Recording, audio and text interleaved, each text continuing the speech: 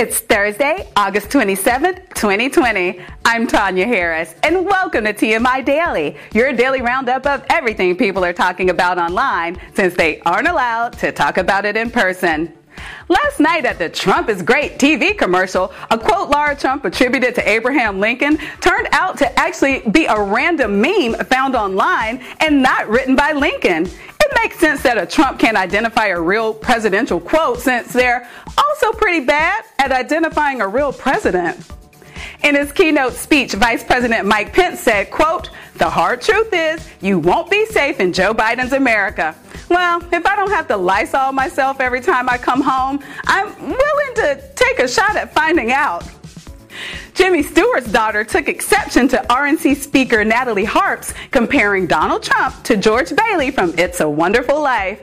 To be fair, most of us would prefer to live in a reality where Trump has never been born.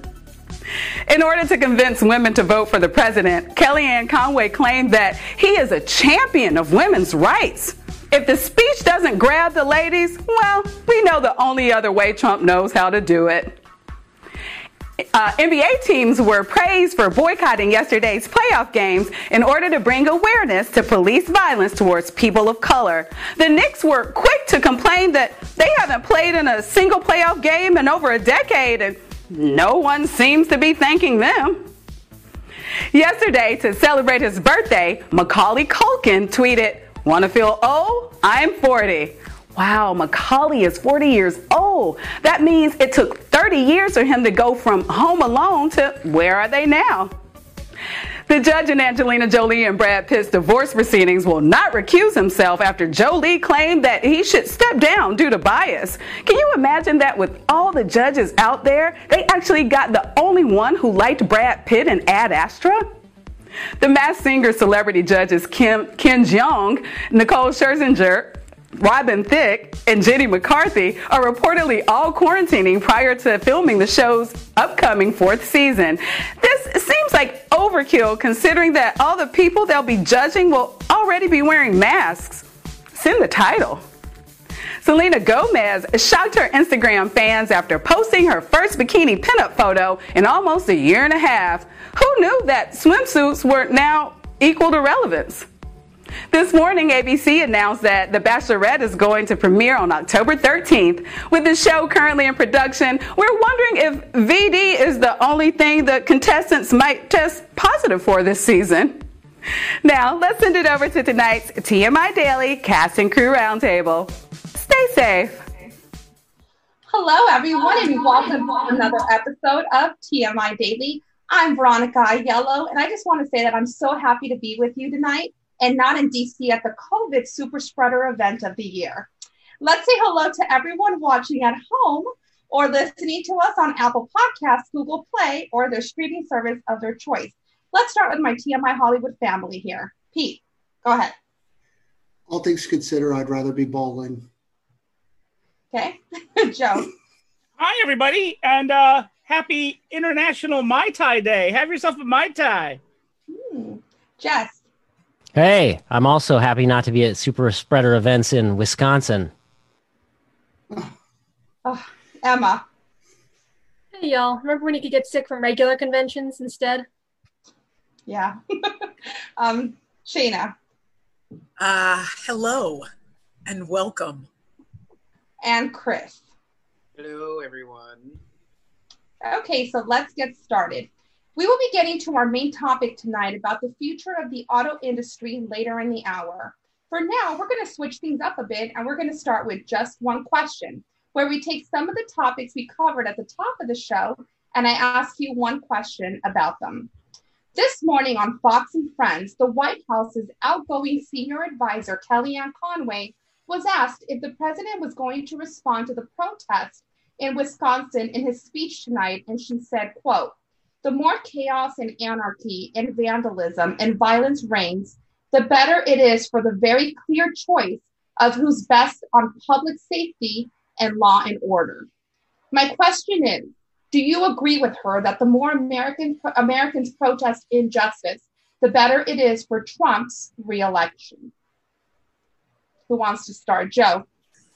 Hey, we're protesting that injustice during his current presidency, so maybe he's not doing anything right now. Just saying.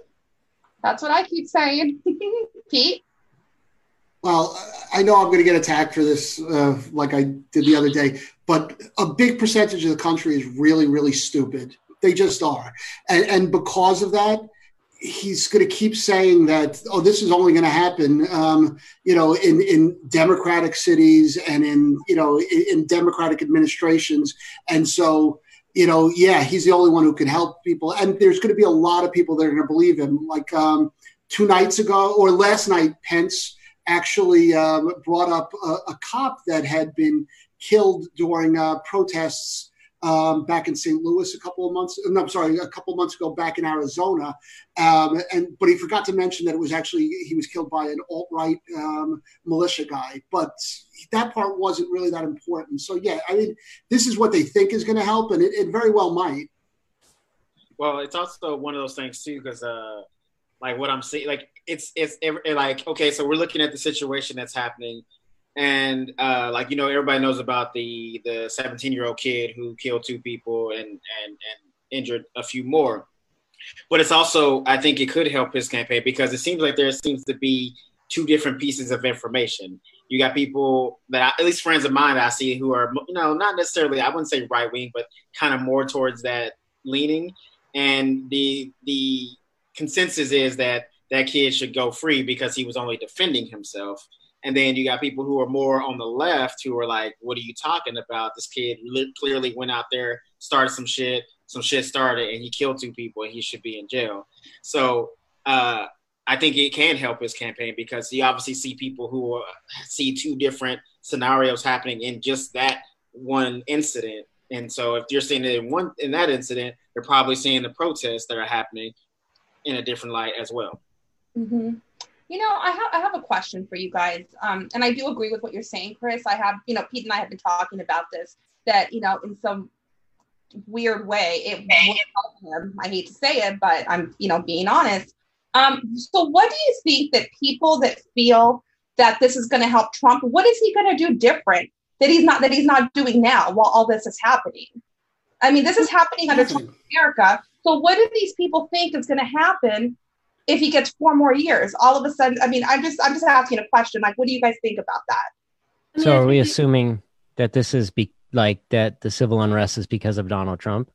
I'm just saying this is happening under Donald Trump. So all his supporters and everybody at the RNC was pretty much, fear mongering, and because that's what they were doing. You don't want this, in Biden's America. So what I'm saying is, let's say he gets reelected, okay, let's just say, and I just said it. So what do you guys think he's going to do differently? Or what do you think these people think he's going to do differently that he's not doing now? He's going to do absolutely nothing differently. He's not going to do anything differently. It's the same way. He's not going to do anything with healthcare. He's just going to say, well, like 2 weeks from now, we're going to put out a healthcare plan. He said that. I was reading this 2 days ago. He said, we're going to put out a healthcare plan within 2 weeks, 6 times since he's been president. And he said 2 weeks each one of those times, which is amazing. He's going to do absolutely nothing about it because he doesn't do anything about anything. So is it up to if we had a Democratic president, would it be up to them to solve the civil unrest in the? No. See, Jess, because people were complaining about that. Here's the thing: is this isn't a well, the question was, what is he going to do about the civil unrest? Right.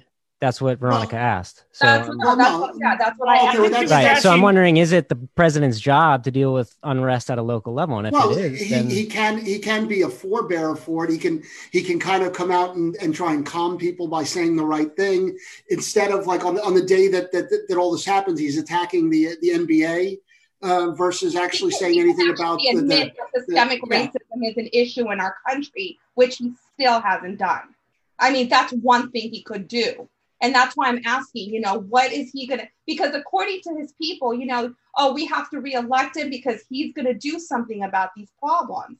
So what is, like what I'm saying is, again, and I'm not trying to be confrontational with any of you. What is he going to do that he hasn't done now? I mean, is he capable of doing, being more humane or stepping up and saying, I think that's the question, Veronica, that most African-American voters are asking of both of these candidates. What are you going to do for us?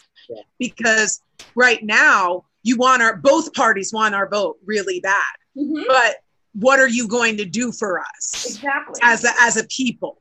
And neither group has said anything about that, really, about what's really going to change, about what's really going to happen, because that's the motivating factor for young people and for the people of color who are tired of fighting. I mean, to be honest, I'm just putting out there what some people that I know who are African American, people who are looking that we talk about this percentage of people who aren't.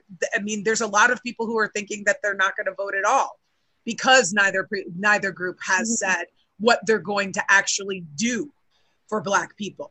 You know, I mean, because that's the truth. Is that, I mean, if he wins, Chris and I mean, we can't hide who we are. You know, we can't choose to. I mean, the only other thing we can do is not go out, and that'll be the only way that we will be guaranteed safety. If that's what it comes down to. Maybe. I mean, and exactly, and maybe because that guy was killed in his house. He was killed in his house, in his own house. So that's my point, is that it's like we aren't guaranteed our safety in anybody's America right now until there's some kind of statement put forward by either, you know, or some kind of contract or something needs to be done. I mean, that's the problem that we're in. And I don't think Donald Trump is going to do that. He's never moved forward in terms of working for any BIPOC. That's never been his MO in the history of Donald Trump. He's not interested in that. In fact, it's the opposite. He's been sued for being against them. Yeah. I mean, to me, you know, Jess, you said the thing about, well, what would a Democratic president do different than a Republican president? And I'm going to say the honest truth. I don't know if they're going to do anything different. What I do know is that if you look at 8 years that Obama was president, and I'm going to say this straight out, there was just as much racial injustice as there is during Trump's time, maybe in some ways more. But other than Ferguson, which was one of the only times when I think that things boiled out over to the point where, you know, you had to bring in National Guard, and, you know, and there was really like a sense that things were being handled very poorly. All the other times, I don't think that with the Trayvon Martin situation and some of the other terrible things that did happen, there was nobody at the top that was going to light the keg to make it worse. And there was also not a pandemic and people being paid to stay home or forced to stay home. You know, there's a whole lot of extenuating circumstances that could point for just, you know, civil unrest in general without police brutality. Like people are sick of the lockdowns and frustrated and worried and scared about COVID. So there's a lot of extra stuff on top of it. I mean, that could also act as a catalyst. They can walk through a public street with armed rifles and shoot at people in the middle of a protest. That's the thing that scares me. It's that if you watch that video from last night, that kid shot somebody in the head, got up, and walked towards police officers. Towards the police. And they didn't. Did they hand them water too? Yeah, no, that was earlier. That was earlier in the evening. That was earlier. But no, he walked up to the window of a police car and they did nothing to him. I mean, you know what? Say what you will about Los Angeles, but I don't care what color you are. If you walk within 20 yards of a police car with an automatic rifle on your hip, you're going to get shot. I mean, it doesn't matter who you are. Guns, Peter. He had 3 guns on him. It wasn't. But you had one. I know, but I'm just saying. It was 3. Well, he was armed to the teeth, really. Did you see 3 guns on him walking towards police. Did you guys see the video breakdown from New York Times that showed, like, he was attacked, so he defended himself. And then the second time he was attacked, so the second person he shot as he was fleeing the mob had a pistol. So, I mean, it's not like this guy just decided to just shoot up a crowd. So just be fair about what actually happened. He did, but you also got to look at it in the sense of, like, he walked out there with 3 guns. So what was he trying to do? No, of course. Just like, I totally agree with you, Chris. He came from another state. It's not like he was and he drove there. His own property, something like that. He came in from another state with 3 guns. He was looking for trouble. Yeah, for sure. Just like a lot of those. He's also underage. Like, he's too young to have a gun. He illegally owns a gun. He's 17. And then he took illegal guns over state lines, which is like doubly. So, like, there are there are many problems, and maybe he did feel like he was acting in self-defense, but there is no 17-year-olds who can be trusted to know what self-defense is. Yeah, and then except those that just turned 18 and are in the military carrying automatic weapons. Their parents assigned. Well, that's a whole other argument. No, that's a whole other topic. That's a whole other argument, because you can be 18 with an assault rifle, but you can't drink. And I think also, for me, like Jesse were saying, well, what's a Democratic president going to do? And again, and I agree with Pete, probably not, not much. But at least, and this is my own personal opinion, I think with Trump being out of office, I'm not saying that white supremacists don't exist in this country. Of course, we know they exist. And, we'd be very ignorant to say, oh, we didn't know there were so much, white supremacists. I just want them to go back in hiding again and just go bury yourself. Don't flaunt it like he's given them this platform to do so. That's what I want to see. I just, I don't want to see any more people chanting, the Jews will not replace us. I mean, I don't want to see that. I don't, and I think with Trump being out of office, that'll be one good thing that we won't have to see as much. Now, how are we ever going to get better? I mean, how are we ever going to get better as a country if we don't acknowledge and embrace it? Because if we don't, then we're going to just stay here, because that's the thing, is that it's open now. We know it's out there. Everybody's out there. So it's not just one side that's out there, alt-right and the alt-left. They're all out there. Yeah. So it's like, we have to deal with it now. It's no longer people can go back into hiding either side. It's like, it's contentious. It can potentially become gangrenous if we don't fix it. And he's not going to do anything to fix it. I mean, I'm sorry, he's not going to. If he hasn't done anything now, what is he going to do? To answer your original question, if you're saying like, what does his followers think that he's going to do any different or better? Well, if they don't see a problem with what's going on, then they're not going to do anything. Right. 70% of them said that 170,000 people being dead was an acceptable loss in a survey that came out on Monday. I saw that survey too. Yeah, that's misleading. How is it misleading? If they asked the question, I saw the question was, there's been this many deaths in the country. I don't remember what the exact number was, but it was roughly between 160 and 170 at the time. Do you think that the White House's response has been adequate, and that the amount of deaths that were caused by this was acceptable based on their response? And 70% said yes.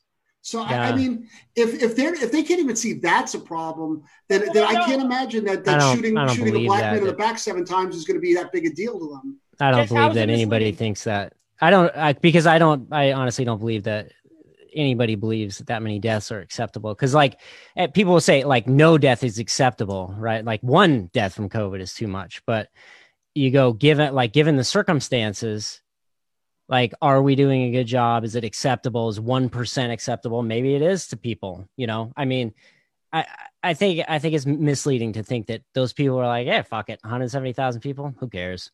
Yeah. Well, I mean, clearly numbers things like there's literally millions, and then you compare it to 100,000. Like, yeah, nobody wants to see anybody die. But if you look at it if looking at the numbers, like it's not acceptable, but it's not like half the population was wiped out. Well, you know what I mean? That's different. I don't understand how 1% of the population death is acceptable, but 0.0005% of possible voter fraud is not. And that's why we can't mail our ballots. I agree. We're talking about numbers.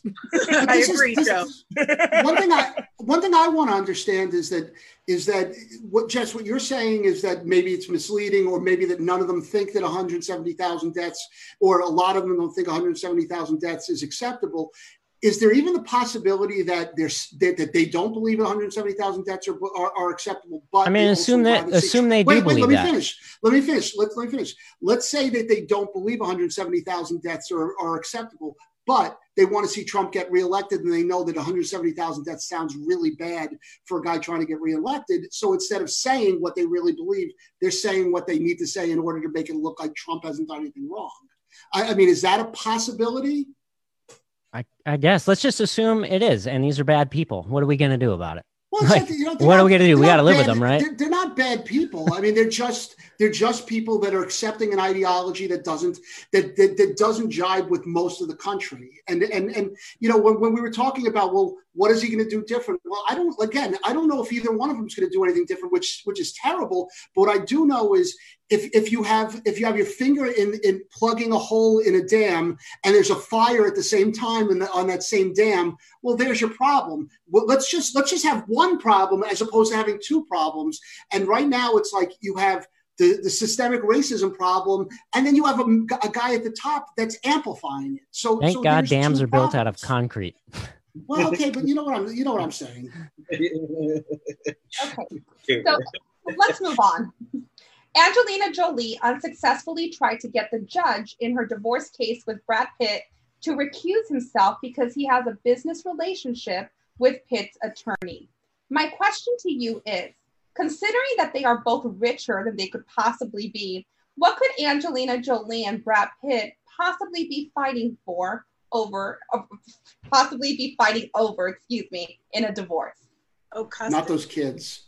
I no way. think it's custody. No, he's getting new ass right now. The last thing he cares about is kids. No, I think it totally is, because I think that they have issues with their children, how they're being raised and things like that. I think that would definitely be some of that.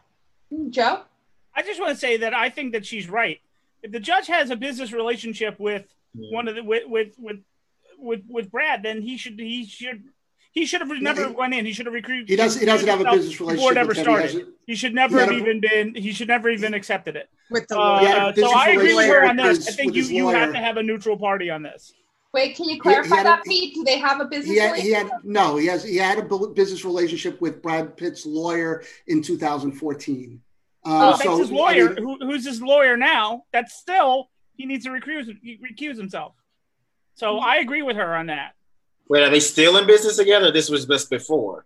I don't know. I know it was in 2014. They did some kind of business deal together. Yeah, because that's a little harder than, because like if they're still currently in business, and I'm totally with. There's plenty of judges. There's plenty of judges that have no ties or connection to it. So I think she's still in the right on that. Yeah, and that's the thing too. I kind of feel like the judge is kind of, if he's not, if he doesn't recuse himself, he's kind of leaving it open, because then they could, go through this shit all over. Yeah. Right. Which is overturned. I'm pretty sure that she just doesn't want to do that. Yeah, we have a shot like 3 or 4 times instead of, because it's somebody, too close for comfort. So.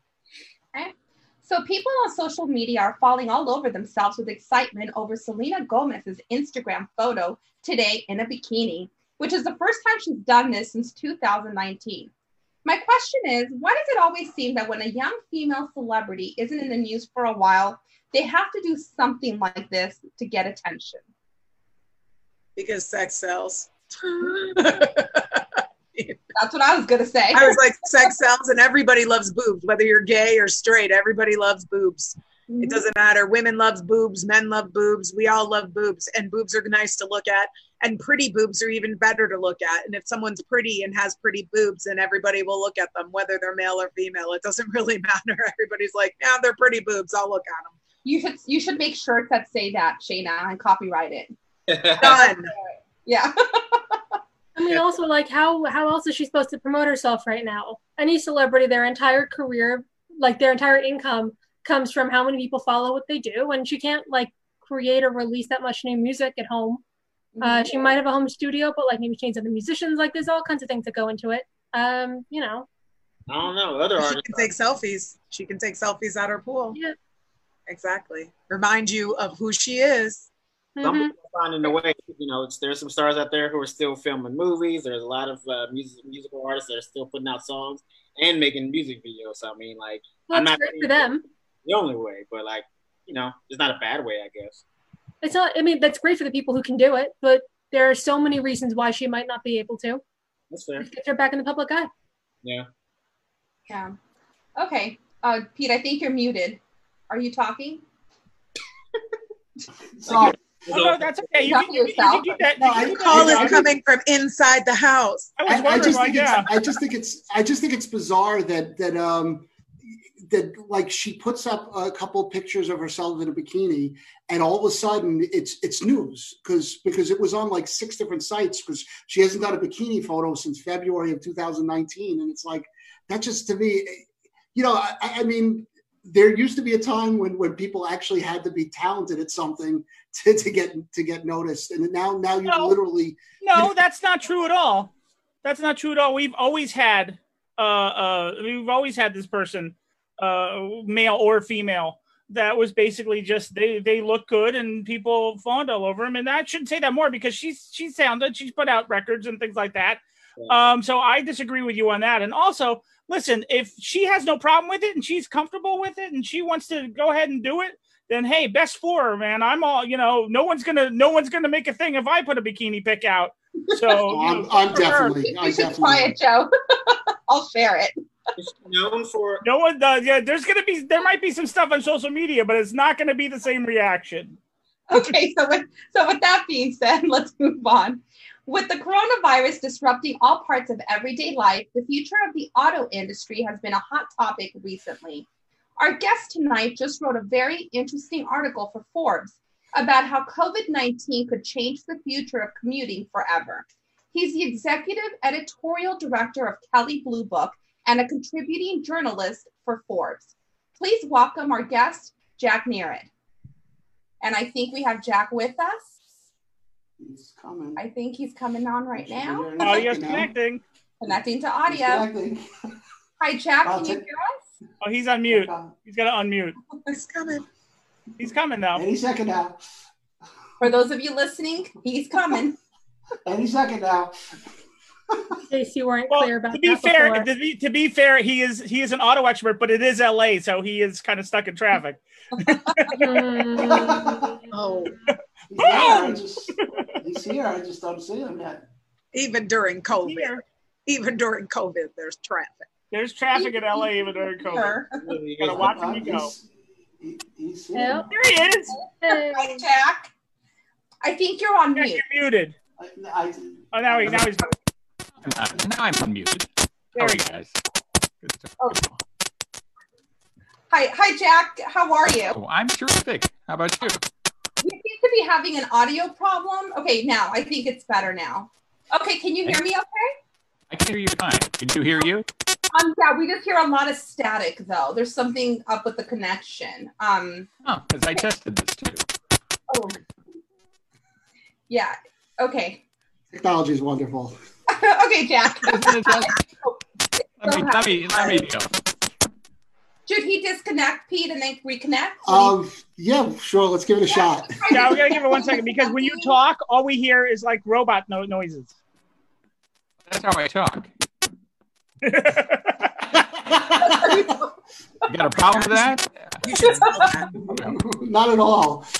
You could be the next Bond villain for sure. You know what? Yes, exactly. I know what the deal is, and I need to connect to microphone I'm using rather than the built-in input, so I have to find settings here somewhere on Zoom. I made the mistake. We could just talk around you for a few seconds. Yeah, I keep doing it. Yeah, I'm just gonna set up this mic. How's everybody's day going today? Good. It was actually very warm today. Yes, very warm. It was hotter than I expected. Yes, it was. Yeah, I know. That didn't help at all. There we go. Oh, now you're good. Yes. Really? Did it help? Yeah. A little bit better. No, I can make it a lot better. I just need to find settings on this page. Go ahead, do what you have to do. We'll keep ourselves busy for a minute. Yeah, exactly. And entertain yourselves. I know you guys can do it. It's obvious you do it most of the time. So anybody read anything interesting recently? I'm reading a book right now about how you utilize traditional Hollywood storytelling in marketing, written by a guy who worked for Pixar for 20 years or something like that. And it's really interesting, like using the exact same techniques that we use for sketch and shit all the time. You can sell things for a lot of money. Wish I'd known that before I was waitressing for years. Fun. I'm reading The Handmaid's Tale. It's very good. Yes, I love Margaret Atwood. The 3 seasons. Yeah, Jess, we'll have to talk about it later. But Yeah, the book is excellent. It's very good. So good. Mm-hmm. Yeah. I read that shit when I was 16, Veronica. That's crazy. It totally shook my world. I had to read it for an independent English project. It was hilarious. It was like, I had this whole feminist section of literature for that. It's very well written and it's very easy to read too. I mean, I'm like, I gotta go to the next chapter now. I gotta go to the next chapter. So yeah, it was like Flowers in the Attic when I was 13. Like I just burned through that giant book. Like I loved it. Yeah. Love the drama. So Jack, are you ready for us now? I guess I'm waiting for you. Can you hear me now properly or not? It's still doing a little digital. It's bizarre to me. I can change what I'm doing.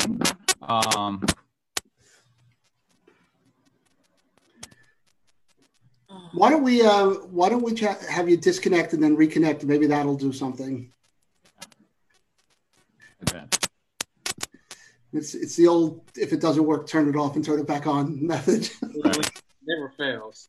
I've done it with any piece of technology. It usually works. Oh, this uses a different microphone. Is this we better? go. We got it. Now you sound great. All right. So Jack, thank you so much for coming on and thank you so much for joining us. Yes, my pleasure. That's so good to be here. Yeah. So when you and I first connected, I wanted to talk to you about your podcast, America on the Road. And we're definitely going to be talking about that later on. But first, we'd actually like to talk to you about your news article that was published today on Forbes.com. Okay. So can you talk a little bit about that? Sure.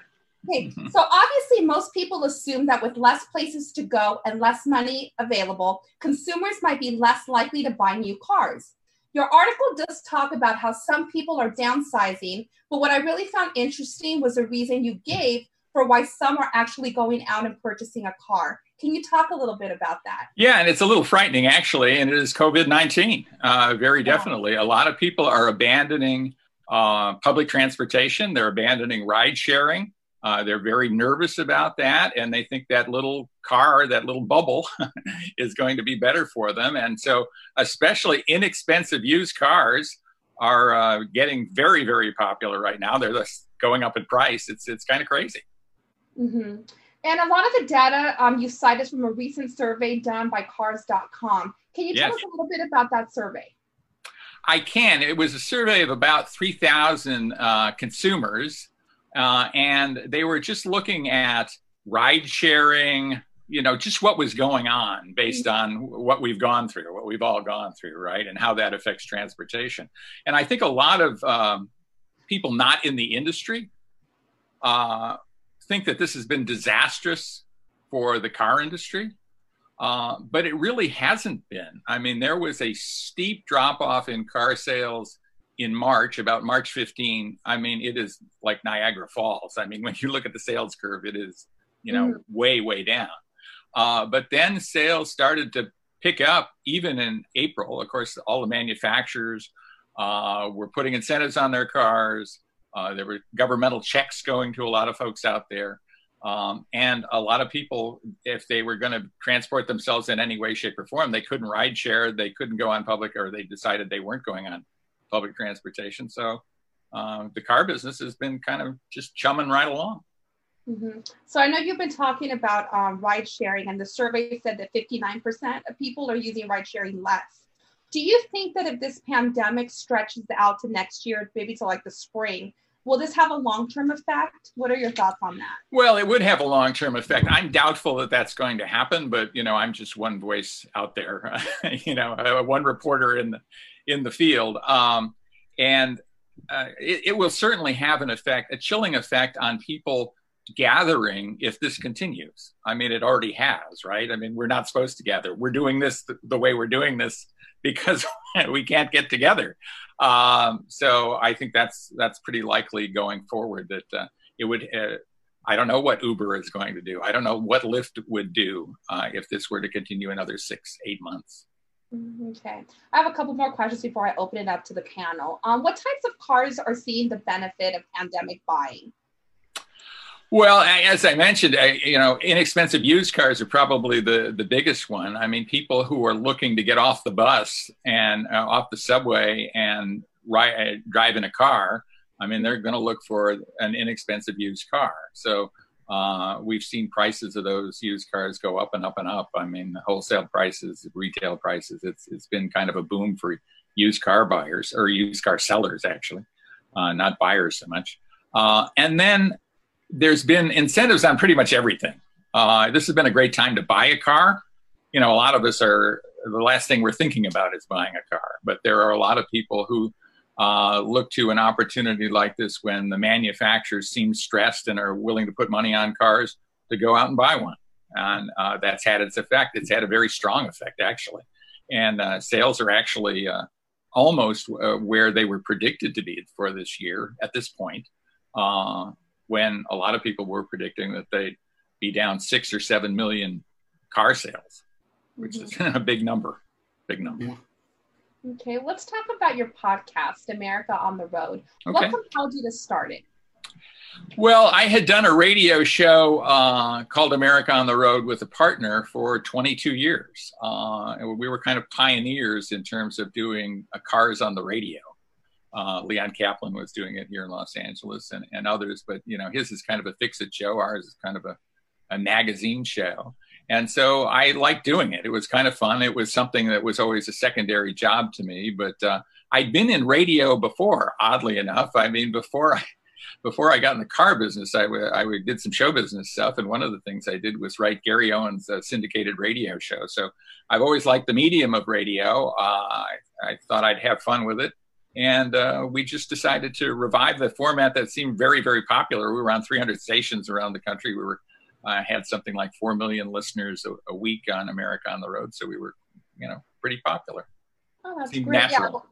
I wanted to ask you about your entertainment industry. That you just talked about it right now, but anything else you want to add about your time working in the entertainment industry? Well, I loved it. Number one, I think you meet, and you guys probably know this way better than I, but you meet the absolute best people in the world in the entertainment industry, and you probably also meet the absolute worst people in the world in the entertainment industry. There's this, you know, wide variety of folks.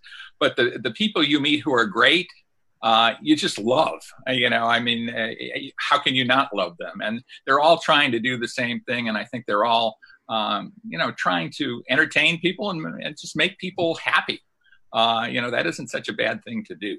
I was a comedy writer, so I guess you're supposed to be making people happy. A lot of comedy writers aren't all that happy themselves, however, and a lot of comedians even worse. But you know, it was a lot of fun. Can you tell us about one of your favorite people that you worked with or that you met? Well, I mean, Gary Owens was certainly one of my favorites. You know, I work with kind of a wide variety of people, most of whom I really liked. I worked for Dick Clark for a long time. Wow. And Dick was, you know, a really interesting guy. I think Dick was most comfortable when he was on TV.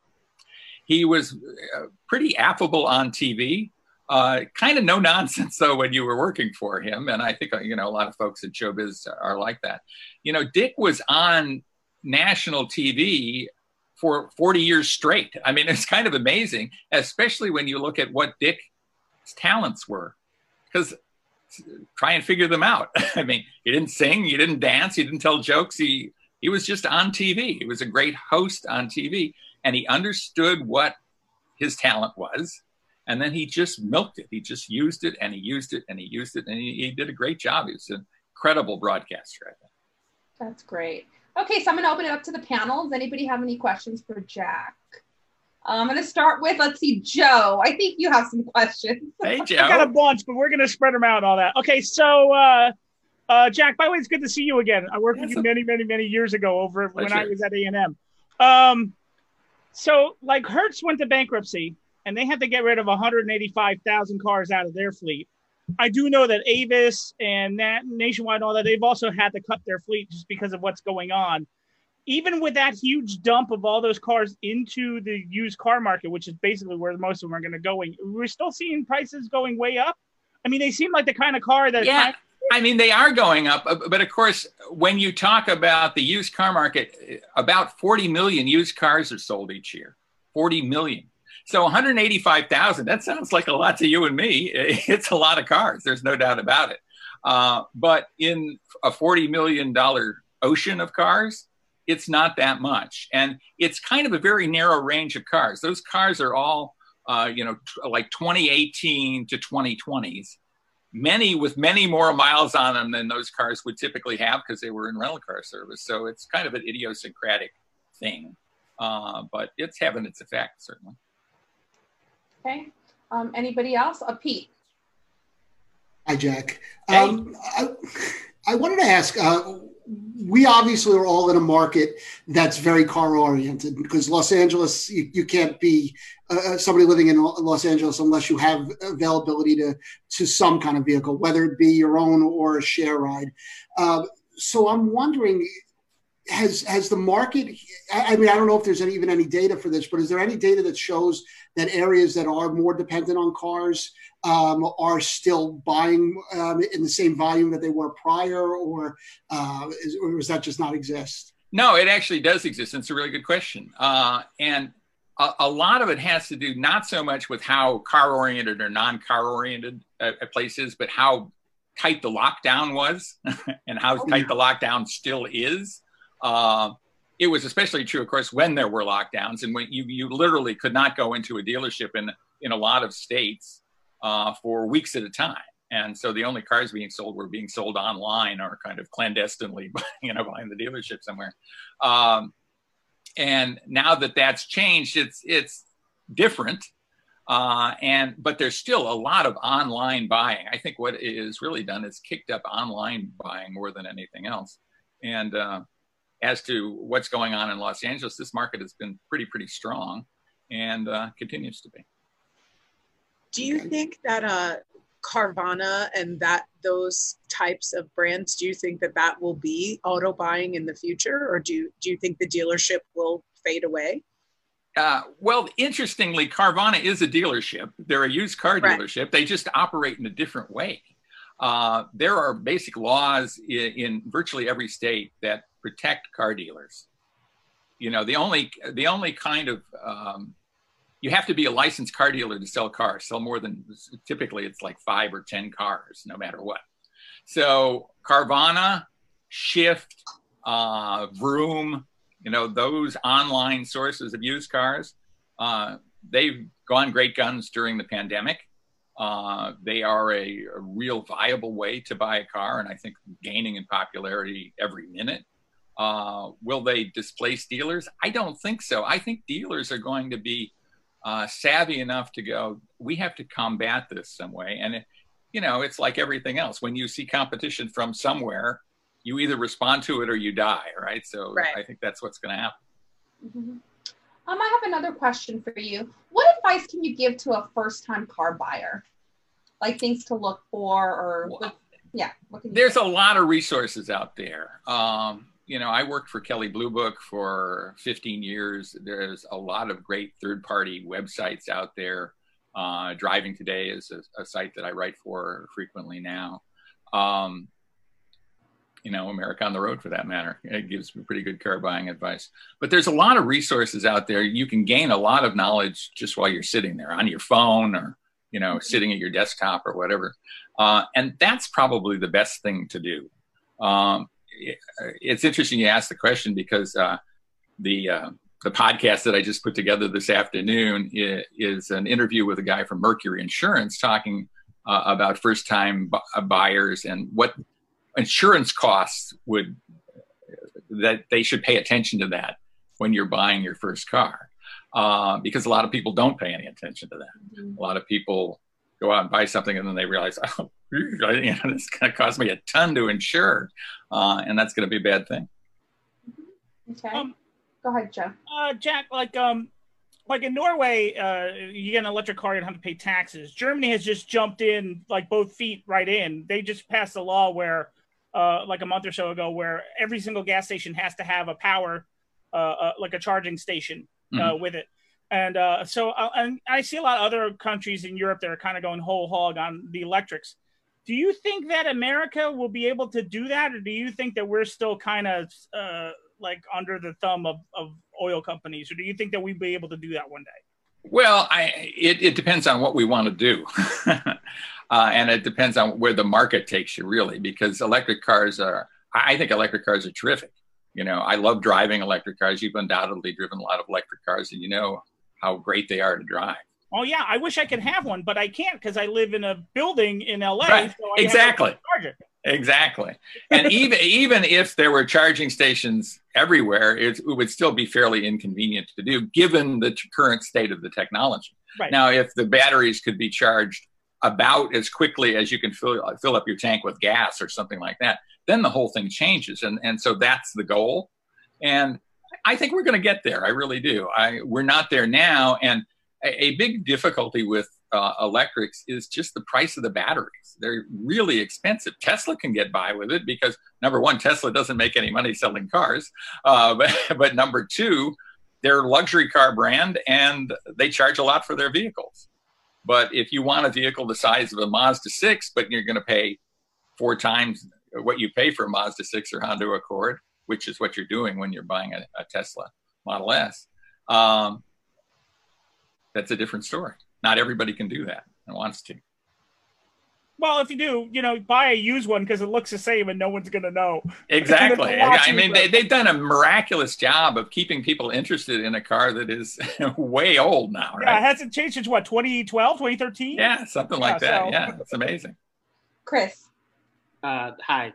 I just wanted to ask, if someone is going to buy a new car, not a used car, if they're going to buy a new car right now in this market, what would you recommend? Well, a lot of things have to be taken into account before you do it. What you want to spend, what you can afford to spend. It's a great time to buy a new car because there are a lot of incentives on cars out there. So if you do some research, it's a pretty good time to buy. This is a tricky time of year, though, to buy a car, and I'll tell you why. People come up to the end of the model year and they think, I'm going to get a great deal here and get a big discount. What they're not grasping is that car is going to be a year old in a matter of a few days, right? Because the 2021s will be out and the 2020 will be a year old. Now, you might have just taken a delivery of it and you love it and it's new. And if you're going to keep it a long time, it really doesn't matter. But if you're going to trade that car in 3 years, or if you're going to lease it, you might be better off to lease a 2021 than a 2020 at this time of year because of the depreciation and stuff. So it's a complicated thing. And, I could give you a simple answer and go buy a Honda Accord, which isn't a bad thing to do. But there's just so much choice out there. It's just, but it's a great time to buy a car. Oh, I had a quick question, Pete, really quick. It's a personal question for me. What's your opinion on Audis? Because I just switched to an Audi 2 years ago and I absolutely love it. I love Audis. I really do. All Audis I like. The A3 is actually kind of one of my personal favorites. But I like their exterior styling. I like the ergonomics, how they work inside, how the buttons work and, all the controls and that kind of stuff. I just think that they're a very well-tailored car, so I like them a lot. I have good choice. I have an A3 with cloth. It's called a Jetta. There you go. There's nothing wrong with that either. Yeah. I have the little Q3. My daughter has one of those too. I like the little crossover SUV because I'm too short, so I was like, I don't know if I wanted an SUV, but it's like a little mini SUV. So I love my Q3. But Q3 is cool. Yeah, well, you just got a tall A3. There you go. Pete, you had a question. Sorry. Yeah, we've been hearing a lot about how the airline industry is probably not going to come back strongly for quite a while. And so I'm wondering, regardless of who ends up in the White House in January, do you think at any point the government is going to incentivize the auto industry to try and get more, them to put out more deals in order to try and get more people buying cars, which will obviously juice the economy? Well, in some ways, they've kind of they haven't incentivized the industry, but they've incentivized the consumer by sending out checks to, a whole lot of people, millions of people, right? And keeping the economy going in a way that I think a lot of people didn't think would ever happen, given the scale of this tragedy that we've confronted and are continue to confront. Like I told you, though, the auto industry is actually going pretty well. It's the hospitality industry and the airlines, the rental car companies, they've fallen off the cliff.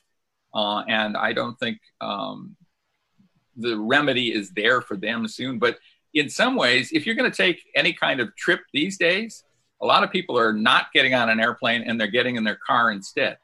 Yeah. And so that helps the car industry, certainly. That actually, I'm sorry, I don't mean to monopolize, but that as a car guy, how do you feel about the return of the drive-ins? And do you think it's going to be something that might last for a while, even after the pandemic?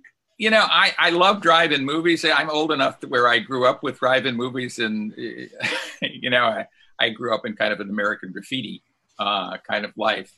And we used to go to the Route 66 drive-in right in my hometown. So I have a special affinity for drive-ins. I think it's cool that they're back. I don't think drive-ins are a very good place to watch a movie, and they're not very convenient. And there's a lot of, strange things about them. At the same time, there's just something wonderful about them, something Americana about them that, I absolutely love.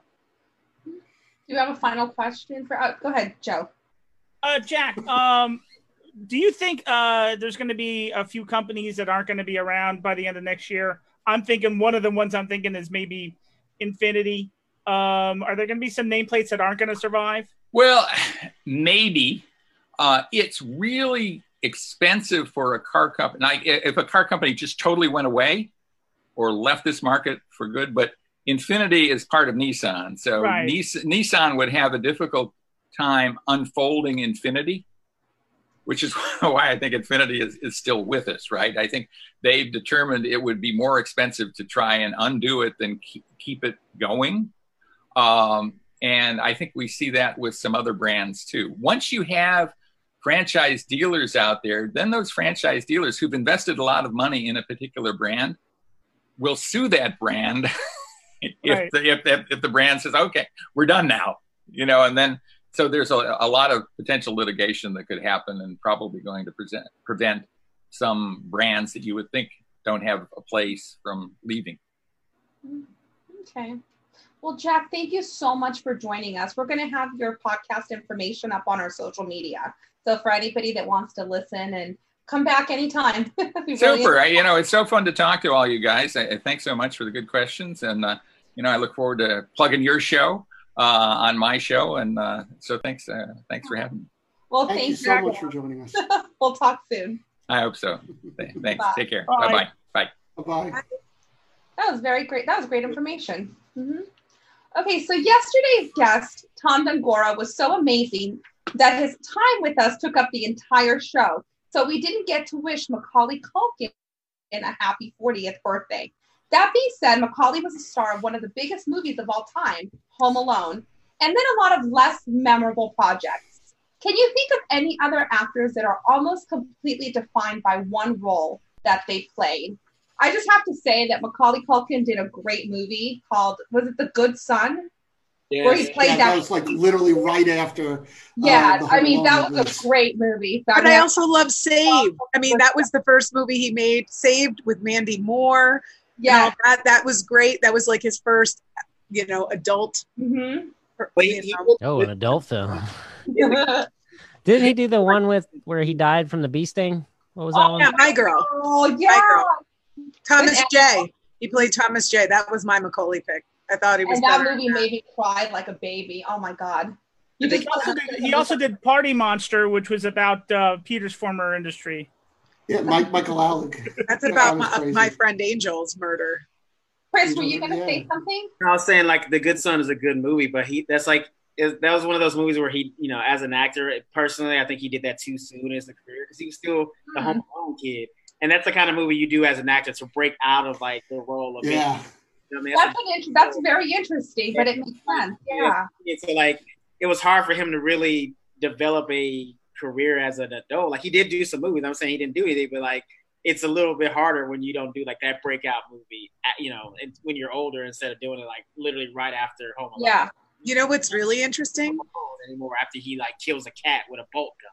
Yeah, it's a crazy movie. Was it Henry in the movie too? I remember the name was Henry or something. Yes, but the kid that he's torturing in that too is Elijah Wood, right? It's Elijah Wood. Yes, he was in it too. Yes. So can anybody? A child actor who it did work out for. He transitioned quite well. That's the funny thing, though, because I was trying to, like, when I came up with that question, I was trying to think of somebody else that's so defined by one part. And I mean, and obviously you could say certain people have been, have one part that everybody knows them for, like a Michael J. Fox from Marty McFly or somebody like that. But they did other things that are really memorable. But I couldn't think of one person that like, when you think Home Alone, you think of Macaulay Culkin, you immediately think about Home Alone. I mean, we could go through all these other movies and say, the Good Son, and I mean, like that movie Bully, that was interesting, and Party Monster. But when you say Macaulay Culkin, everybody immediately thinks Home Alone. Wait. So is it just movies? Well, I mean, I kind of started because I'll make the argument. I'll make the argument for Leonard Nimoy. Leonard Nimoy actually had to become a director. Yeah. Because Leonard Nimoy is instantly Spock, and there was no way around it. I mean, so and even at a point where he was doing guest spots on other shows, as and everyone would call him Spock. So, well, it definitely seems like it's easier if you're on television to kind of get defined by a part, especially because you could play a part and be in that part for 10 years. I mean, it's or like that's the thing he wasn't. He wasn't. No, but it was because they took it from for 2.5. It got canceled. Yeah. But like, you can also have the same effect with movie actors if they're in major franchises. Like, I do not think it's true of Daniel Radcliffe, but there are so many other Harry Potter kids. Yeah, like Rupert Grint. Like Rupert Grint is who I was thinking of, or like Tom Felton. Yeah. Like, they've done things, but you don't think of them as anything but those characters. Yeah. A younger generation would even say the same thing about Robert Downey Jr. or something like that, or just one of the other Marvel guys that all they know from is Marvel. So, well, he might actually be a good example of it because he's done a lot of other things, but really Iron Man is the only thing that anybody really cares about. If a little kid would go running up to him, he's Tony Stark. Well, I mean, if we're going to go by what a little kid thinks of him. Well, I'm just saying. I also think that, like, they modeled Iron Man so much after him, but there are so many other roles of his that are also, like, equally well known. Yeah. Like, I'm thinking of Tropic Thunder. He's really well known for that. What about Heart and Souls? I love that movie. Yeah, he was great in that. What a great less than zero. Less than zero. Yeah. Like, he was playing himself though. That's the problem. But I think but that's what I'm saying though. Like, us older people know him from his early stuff, but I think there's a couple generations, a younger generation, know of any of his early stuff. You're right. Mm-hmm. And that's what kind of defines him. Now you could say Sherlock Holmes, maybe, stuff like that, but I think still that's kind of the defining one. Like even when they're watching Sherlock Holmes, they're like, oh, look, Iron Man. So I was thinking the other day we were supposed to talk about Sean Connery because it was his 90th birthday. And listen, Sean Connery has had an amazing career. He's won an Oscar, but the minute you say Sean Connery, you immediately think James Bond. So I was going to say Finding Forrester. That's what it was. I would make the argument even more though than because Sean Connery kind of did other stuff. Like, I would make the argument even more for Roger Moore. Because unless you were in England and saw The Saint, Roger Moore and James Bond, and there's really nothing else that they can connect him to other than James Bond, because most of his other stuff has never been that huge. Sean Connery. Yeah. Could you say that about Daniel Craig too? Like, I know he's done other stuff, but like Timothy Dalton too. You know who I was thinking of? Jennifer Grey when I saw this question, because I don't know what else she's really done. I mean, I always associate her with Baby Houseman, Well, after she got her nose job, it's hard to tell. She's a completely different person too. That's true. Yeah. So I liked her a lot in Red Oaks. Just nobody's seen Red Oaks. By the way, go see Red Oaks. It's on Amazon. It's really great. It's about is that the one about the land and their summer job in a country club in New Jersey in the 80s, and it really kind of spoke to me. Check it out. I was gonna say too, like, it's hard because like I'm with Pete, man. It's like hard to think about that because in a way, I mean, besides maybe television, you know what I'm saying, child stars on television, but like the whole like movie franchise thing where like kids having like those iconic roles kind of went away when like the like 90s, maybe early 2000s. Like, you don't really see anything like Home Alone anymore that like really defined a kid actor's career that you could think of besides really television. You know, like most like, you know, because you can count like on your head how many Disney stars, you know, were only known for their role, like Miley Cyrus and Hilary Duff, people like that. But like in Disney, I can't really think of anybody who had like a movie franchise that was like a kid actor that's all I can think of, other than Daniel Radcliffe. But that was like the last one, maybe.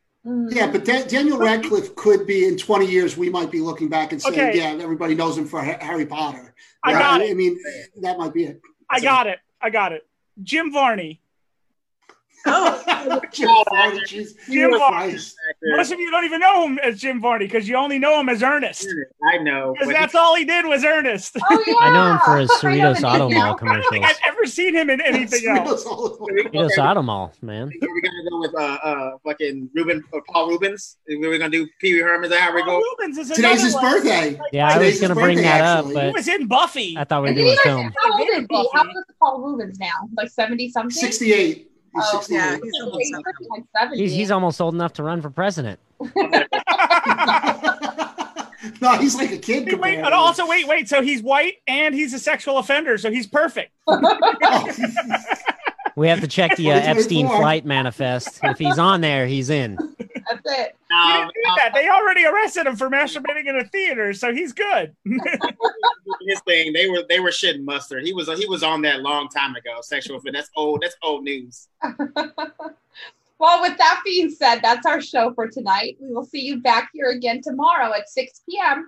for another Trump-free Friday and the stories you might have missed this week. Have a good night, everyone, and stay safe. Bye. Rubens 2024. I want to see a Pee Wee Herman political commentator. That would be the funniest thing.